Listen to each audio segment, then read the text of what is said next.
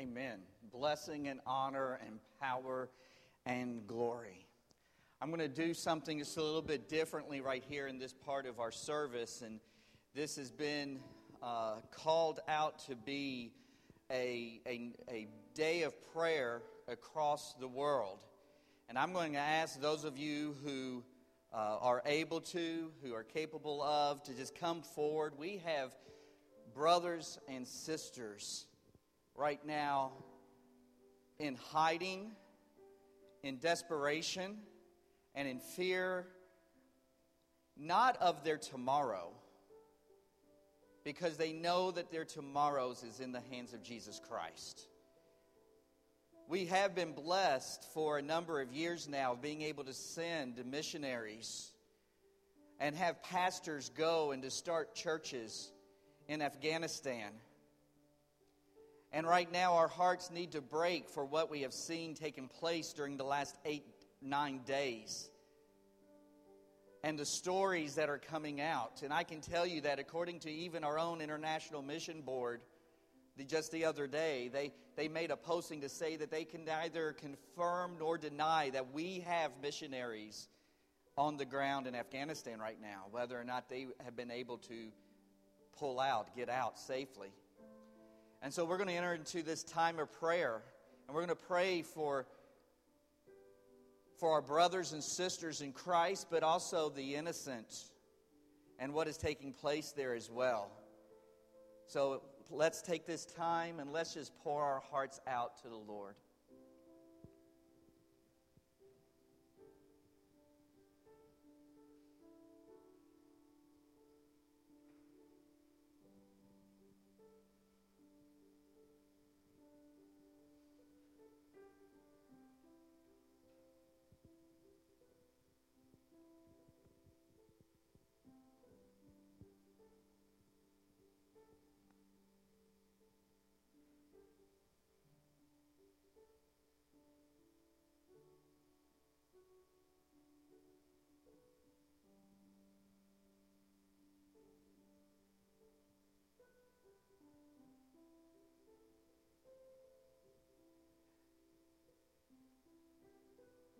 Father God, I know that there are churches, believers that have been gathering all week long, that there are churches that are setting aside time to pray over those that in this area now that has just been taken over by those who hate Christ and hate those that worship Christ, that worship you, that find their salvation in a Savior, in one who died and rose again.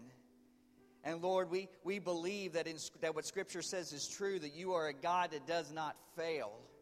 At the same time, we understand that even Jesus said that if we have faith to move mountains, that we can say to that mountain, fall into the sea, and it will. And here and now, Lord God, your church is praying that mountains are moved. That, Lord, that a way is made straight, a safe way. That, Lord, that we pray for those that are fearing for their physical life, although they know whose hand eternally that has them. Lord, I pray for responsible leadership. I pray for those with the ability to be able to rise up to the occasion here and now and to fall under conviction. And to move the resources, the necessary resources, to bring these people to some sense of safety. And Lord, I pray that your church's heart, that believers' heart would break here and now, and in understanding that even in the blessing of our safety here, that, Lord, that we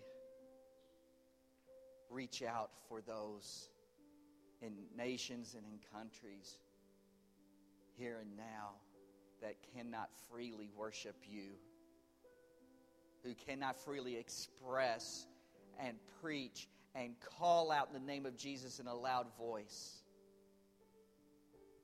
And if the stories are true, there are those that are standing out in the streets and doing that now no matter in order to get the name of Jesus out. And Lord, I thank you for their bravery and their trust in you. And I pray, Lord, that our hearts would not only break, but that, Lord, it would move us to be actionable in our prayer and in the ways that we can help and in the ways that we can provide, however way you convict us and lead us and open the doorways for us to. May the name of Jesus be praised. Because I know, Lord God, that you know the end game. And you will wipe away every tear from our eyes as we behold your glory. And all glory and honor and power and majesty be unto your name. Hear the prayers of your saints. In Jesus' name, amen. Thank you all.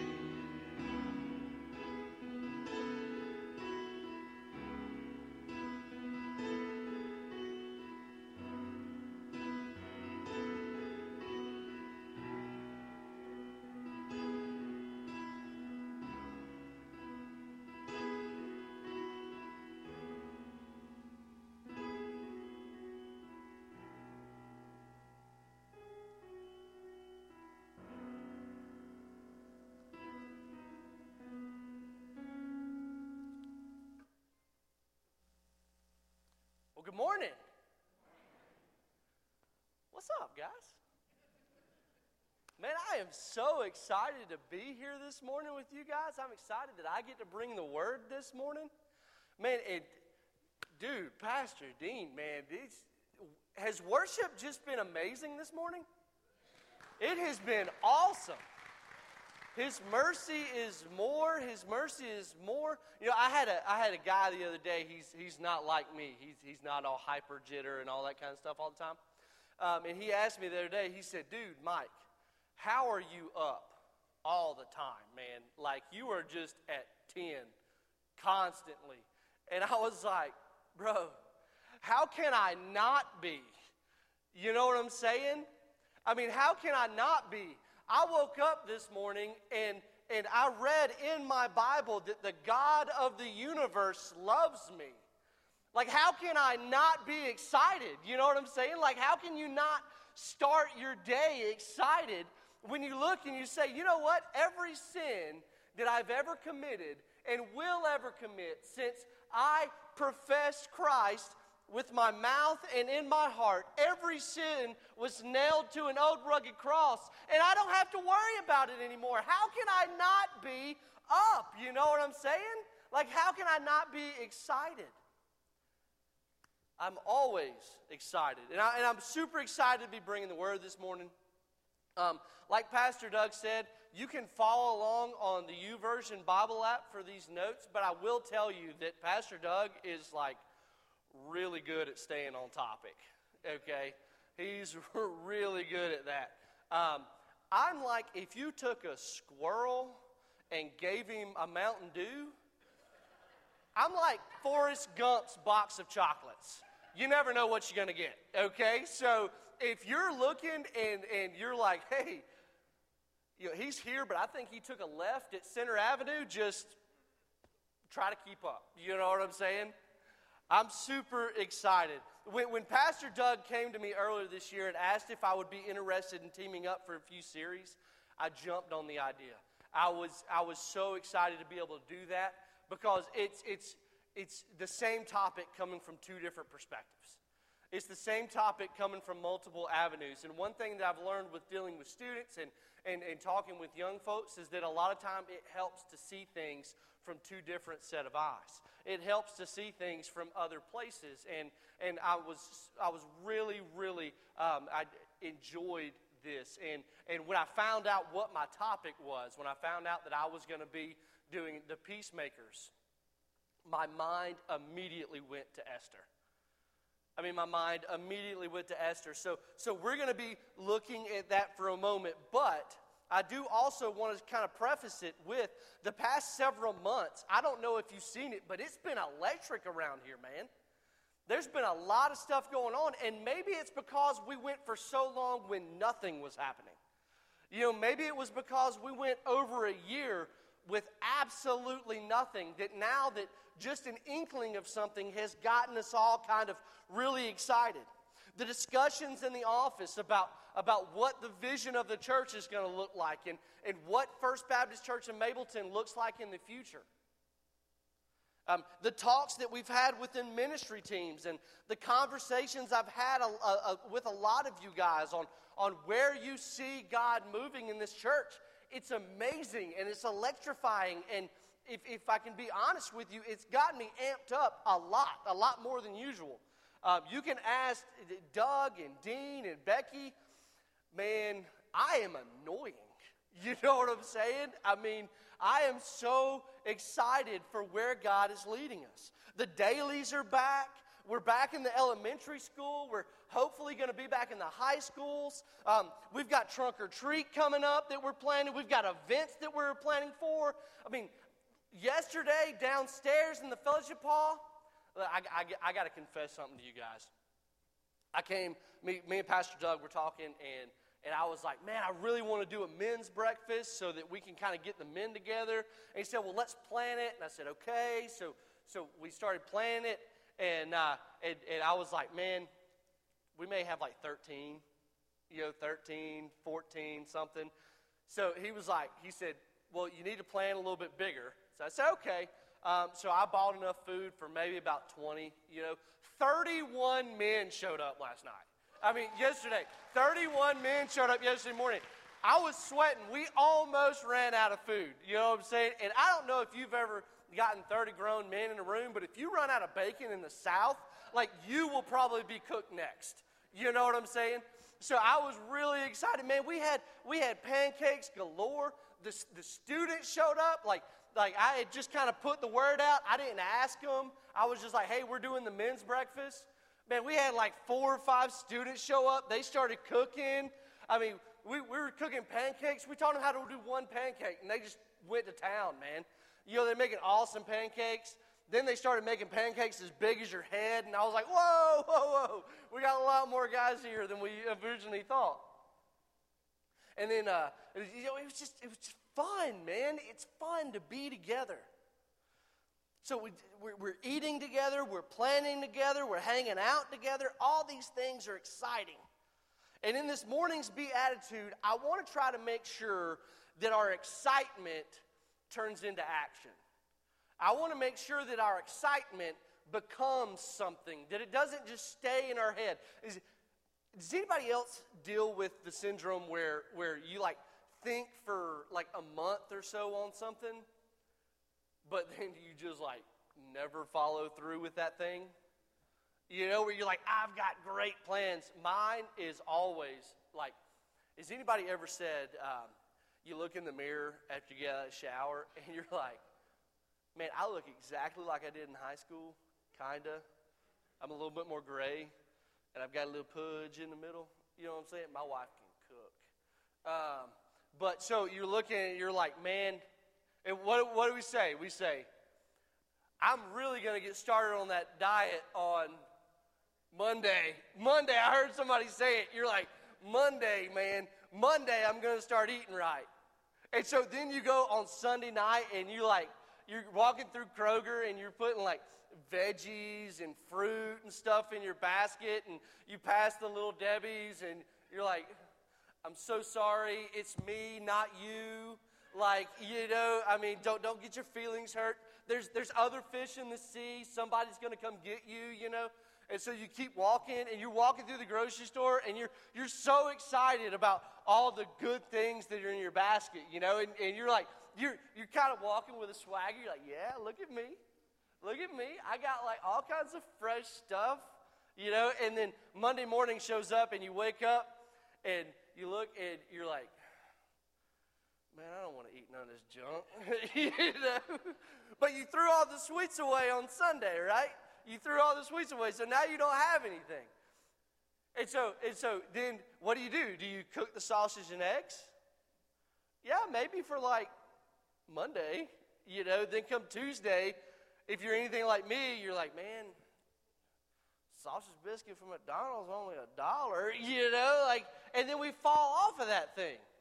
So I want to make sure that all this excitement is not just something that we talk about and then we never actually pursue.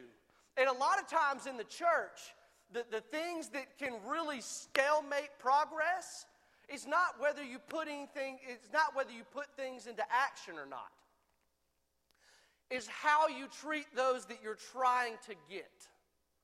It's how you treat those that you're trying to bring into whatever said plan that you have. And so I want to make sure that in all the excitement and all the things that we're doing, that we always keep a focus on how do we interact. I want to make sure that we channel these feelings and these dreams into a future, that our dreams and our energies are focused on the cross and the King that redeemed us on Calvary. So if you'll go to two places with me, and I'll be brief, but if you go to two places with me, the first is Matthew chapter 5, verse 9. Matthew chapter 5, verse 9. And then if you will also place your finger right at Esther chapter 4. Esther chapter 4. We'll be there in a little bit, but I want to focus on Matthew chapter 5, verse 9 for just a moment. Matthew chapter 5, verse 9 says, "Blessed are the peacemakers, for they will be called children of God." Blessed are the peacemakers, for they will be called children of God. Will you pray with me for just a moment? Father God, we come before you today, Lord, and I ask you that in this moment that you will not let it be my words, but you'll let it be your words, Father. Father, I pray that you will loose me and you will let me go, that you will allow me to preach like a dying man to dying people, that some may be saved, God. Lord, I ask you that you would just fill me in this moment. Lord, open our hearts and our minds to hear from you. In your name we pray. Amen. Amen. Amen. So, beatitude. Beatitude, as you've heard several times, beatitude means what? Supreme blessings. Supreme blessings. Beatitude means supreme blessings. The blessing of the peacemaker is twofold. The blessing of the peacemaker is twofold. First is the surface level peace. It's a peace that someone creates around them. It's how they interact with their environment and how their environment interacts with them. It's the peace of Romans 12. Romans 12:18 it says, if it is possible, as far as it depends on you, live at peace with everyone. Live at peace with everyone. Be peaceable with everyone. That's that first peacemaker, is that is that we're trying to make peace with those around us. When you live at peace with everyone, that doesn't mean that there won't be issues or drama in your life. But it does mean that you can have a clear conscience to walk away or to live with that person. It doesn't mean that there won't be drama, but it does mean that you won't be the one creating it. Peace means that you won't be the one creating that drama, that you will be the one bringing peace to us. Some of us walk around playing the victim of how people treat us while leaving a trail of destruction behind us. And we wonder, man, why does everybody hate me? Well, it's probably the way you're acting. If you walk around acting like a jerk to everyone, well, if it walks like a duck and quacks like a duck, it's probably a duck. If we are being a peacemaker, then we are going to live a certain way. It isn't simply that we want peace. Every Miss America has wanted world peace. You know, it's not that we simply want peace. Blessed are the peacemakers, those that actively pursue peace, those that actively create peace, those that are walking around in an environment wondering how they can make peace. Blessed are the peacemakers. There are some Christians that will never know peace because they're too busy going to war for the kingdoms they've built here on earth.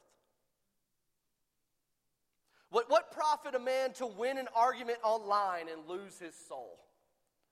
Are you saying that if I argue on Facebook that I'm not a Christian, Mike? Is that what you're saying? Absolutely not.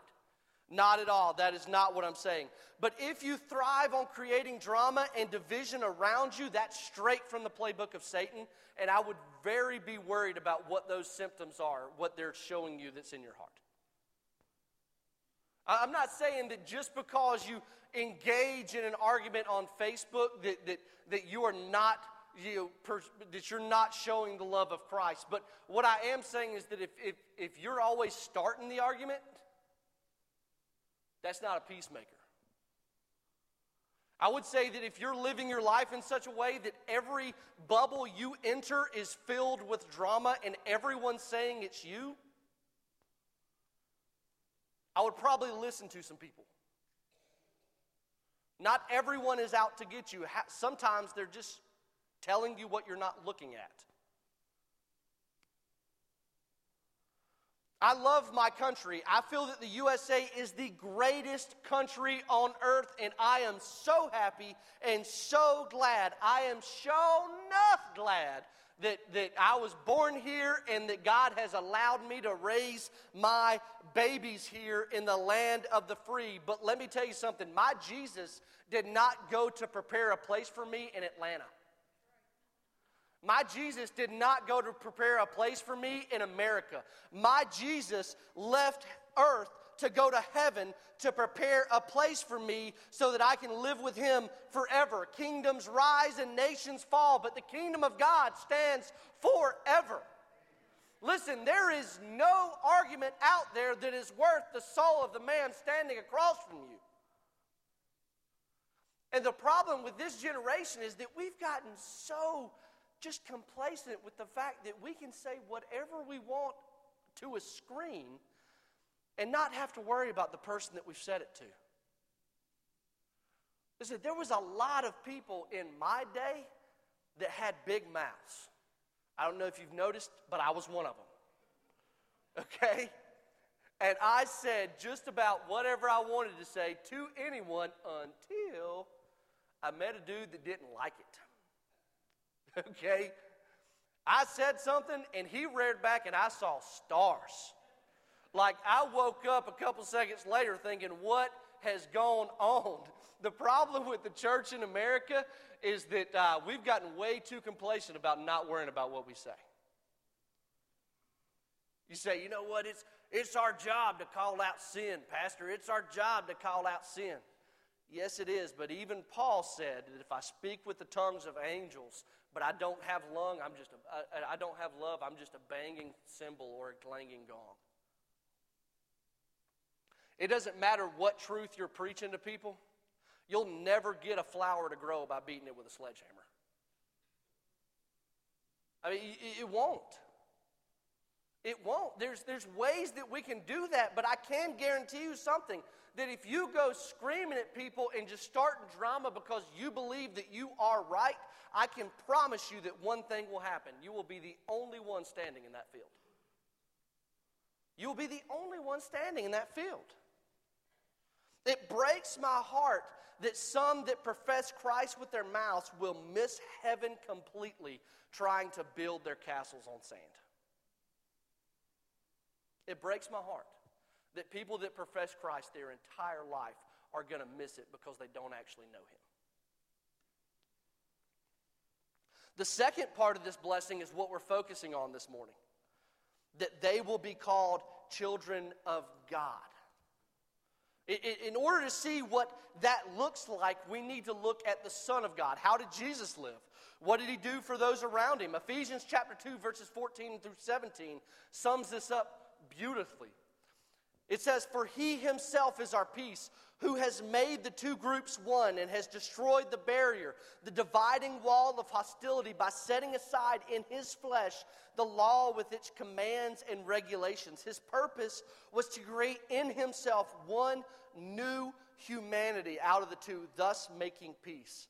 And in one body to reconcile both of them to God through the cross, by which He put to death their hostility. He came and preached peace to you who were far away and peace to those who were near." So what did Jesus do? It's just like me. It's just like why I'm up all the time. While I was still an enemy of God, He died on the cross. I mean, how many of you wake up in the morning and go, you know what? When I was spitting in His face, Jesus died for me. When I was lowly and unworthy, Jesus died for me. Now that I'm a Christian and I'm still unworthy, He calls me worthy. I mean, come on, man. So what did Jesus do? Jesus became our peace. He said there's absolutely no way that you can be peace to yourself. So I'm going to make that peace. There's absolutely no way that you can be worthy of this. I'm going to have to stick this in my pocket. John MacArthur says peace or shalom was a common Jewish greeting. It meant more than the absence of conflict. It expressed a desire that one greeted will have all the righteousness and goodness God can give. The deepest meaning of the term is God's highest good to you. A peacemaker is one who pleads on behalf of another. One that actively tries to reconcile two parties that are at odds with another.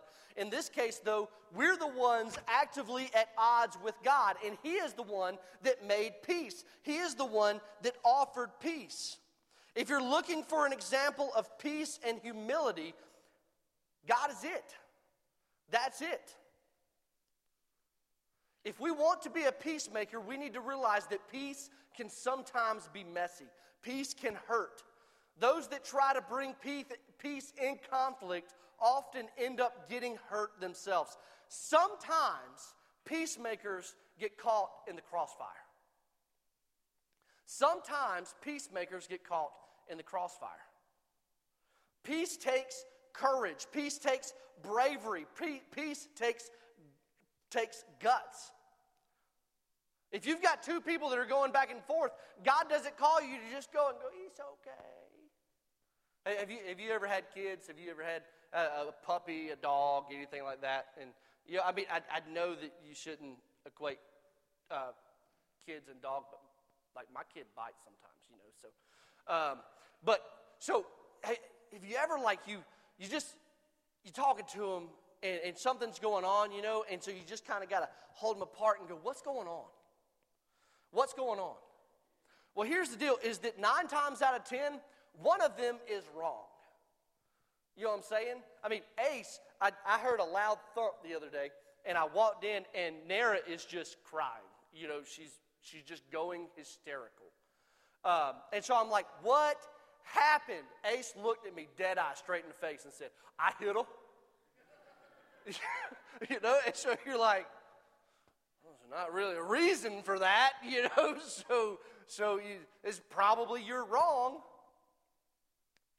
Here's the deal. In the life of a peacemaker, sometimes you're going to have to look at someone and say, you're wrong.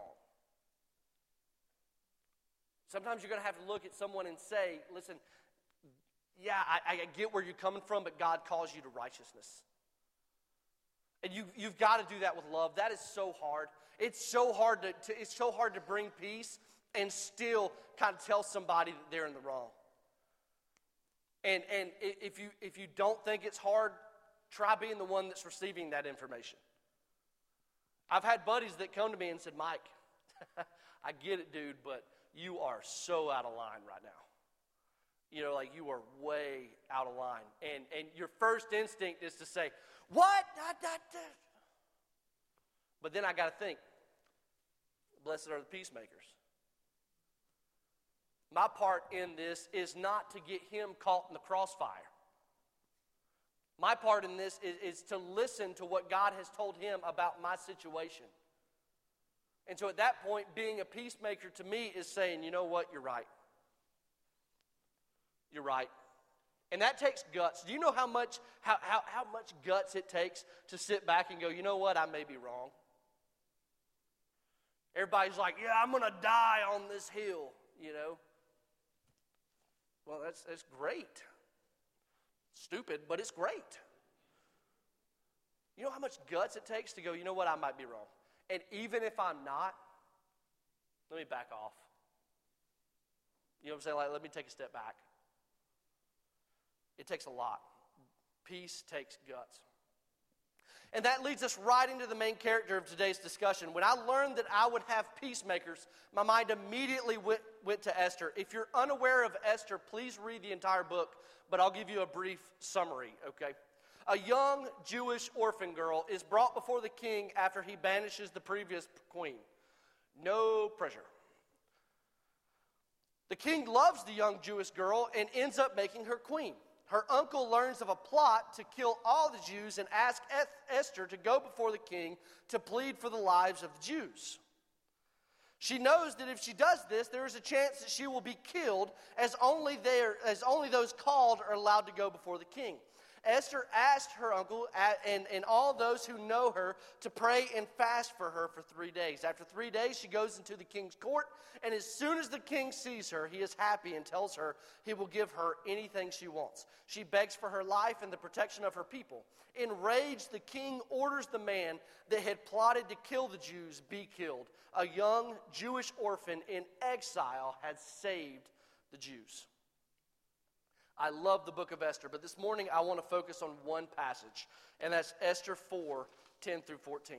If you will, read with me for just one moment. Then she instructed him to say to Mordecai, all the king's officials and the people of the royal provinces know that for any man or woman who approaches the king in the inner court without being summoned, the king has but one law, that they be put to death, unless the king extends the golden scepter to them and spares their lives. But 30 days have passed since I was called to the king. When Esther's words were reported to Mordecai, he sent back this answer. Do not think that because you were in the king's house, you alone of all the Jews will escape. For if you remain silent at this time, relief and deliverance for the Jews will arise from another place, but you and your father's family will perish. And who knows but that you have come to your royal position for such a time as this. I want to point out 3 things, and this is where your YouVersion picks up. I want to point out 3 things. God didn't need Esther. God could have done whatever he wanted with whoever he wanted. God did not need Esther. And in verse 14 it says, for if you remain silent at this time, relief and deliverance for the Jews will rise from another place. God could have used whoever he wanted. God can use whoever he pleases, whenever he pleases, however he pleases, and that included Esther. But he delighted to use Esther. He wrote Esther into the story of grace simply because he wanted to. Point number 2 is that Esther desperately needed God. At that point, Esther was desperately hopeless. In her position as a Jew, she was hopeless. In her position as subservient to King Xerxes, she was hopeless. And in her position as a creation of the Most High God, she was hopeless. Esther desperately needed God to intervene in her situation. And the third point is that God placed Esther exactly where he wanted, exactly when he wanted. God gave Esther exactly what she needed. How and when she needed it before she needed it. She just didn't know that. So you're like, Mike, that's an awesome story, man. That's a great story, but what in the world does that have to do with the Beatitudes? What in the world does that have to do with peacemakers? And what does this story have to do with us? We are called to be peacemakers. We're called to be peacemakers in our relationships and to those around us. And I believe that in our position as peacemakers, that we are in the same situation as Esther. God does not need us. You and I are wildly unimportant. No matter how much or how little your ego lets you believe that. You and I are wildly unimportant. I tell my student leaders all the time, I am the one that's in front of these students. I've got charisma. God has given me a lot of gifts that aid me to be able to speak to students. But if I drop dead tomorrow, you would be able to find someone better to fill my place. I am wildly unimportant. I am. To those around me, I am wildly unimportant. They love me. At least I hope they do. You know, I've got friends, you know, and I love my friends. But as far as whether or not, you know, their big picture, their big story, I mean, I'm not the lead character. A lot of times we need to sit back and go, you know what? It's okay if I'm not the center of that person's life. That's all right because I got enough drama on my own. I don't need to interject myself into their drama. But here's the deal of why I'm saying that God doesn't need us. It's because God doesn't need anything of us other than our total reliance on Him. God doesn't need our kingdoms. God doesn't need our ideals. God doesn't need our politics. God doesn't care if you're a Republican or a Democrat, a liberal or a conservative. It makes no difference to Him. Kingdoms have risen and kingdoms have fallen. God was there when Egypt rose to power, and God's the one that brought it down. One of my favorite stories in the Bible is the Exodus. Because God looked, and Egypt was the most powerful civilization on the face of the earth. And God said, you know what? I'm going to grow up my kingdom right in the middle of it. God doesn't need us. God doesn't need us to say what is right or what is wrong. He's already said it. He doesn't need us to add to or take away from that. What God needs you to do is be obedient and love your neighbor. Did you know that you can love your neighbor and still call out sin? Did you know that you can love your neighbor and still be a good Christian? Did you know that you can love your neighbor? I mean, in today's society, that's the question. Did you know that you can still love your neighbor?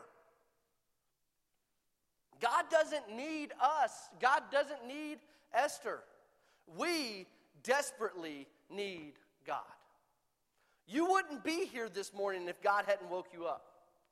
Without Christ, you would be utterly dead in your sins. And yet the King of Heaven saw fit to write you into the story of grace. A character doesn't write his or her own story. They are dependent on the author. And God saw fit to write you into the story of grace. If you're in here this morning and you're saying, you know what, Mike, I don't feel like I matter at all. You matter to the God that created everything.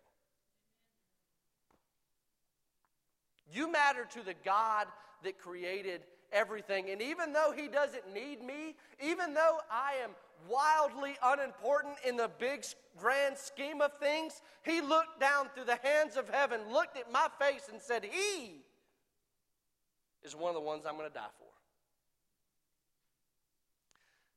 He's one of the ones. He looked down through the hands of heaven and said, you're one of the ones. Even if you're in here this morning and you say, you know what, that God dude, I don't care anything about him. He said, that's fine. I died for you. We desperately need God. And God has placed us exactly where he wants us. You've heard us talk a lot about an oikos.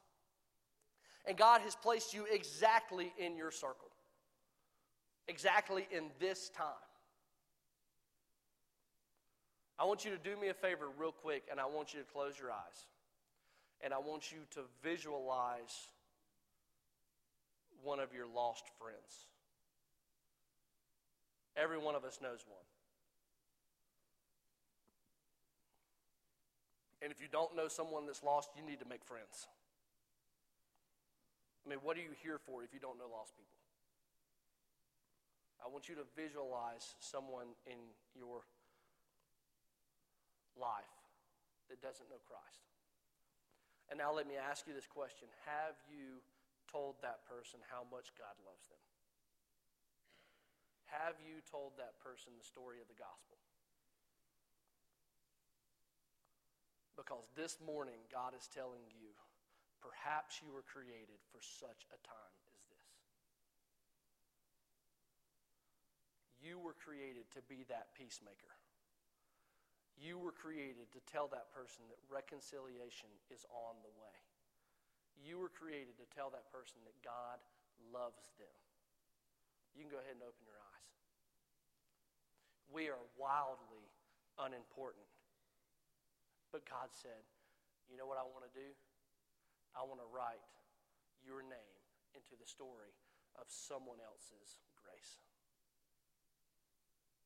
Robbie Gallaty says that the gospel came to you because it was going to someone else. God has called you this morning to be a peacemaker. I fear that the reason the Church of America will never see the revivals that are happening around the world is because we're so focused on kingdoms that fade. Let it not be known of us that we built kingdoms of sand while an entire generation perished because we couldn't stand to pass up a good argument. Because we couldn't get over our fear of speaking to someone else. Because we couldn't be bothered to inconvenience ourselves by putting ourselves out of our comfort zone to tell someone something. The gospel is wildly more important than your conveniences. Let it be known of us that we didn't have, let it not be known of us that we didn't have the bravery to pass a comment by because we just couldn't let our egos be bruised. Peacemakers know that they are wildly unimportant, but that the kingdom of God stands forever. The kingdom of God is so much more important than anything that we could pass up. Perhaps you were created for such a time as this. With every head bowed and every eye closed, I want to ask you two questions. The first is to anybody in here who professes Christ. Who's that person that you visualized? Who's that person that you saw in your mind? Will you commit to have a conversation this week? Will you commit to stepping out of your comfort zone and telling that person about Jesus? Perhaps you were created for such a time as this. You were called to be their peacemaker. And the next is if you're in this room and you do not know Jesus Christ, peace is here. Peace is here. And his name's Jesus. This morning, if you just can't get over the toil in your life, if you can't get over that feeling, And you're saying, Mike, I hear you talking about peace, man, but I just don't have any. Jesus offers it this morning. Jesus offers that peace this morning. As we play and as we sing, I'll be down front. Won't you come?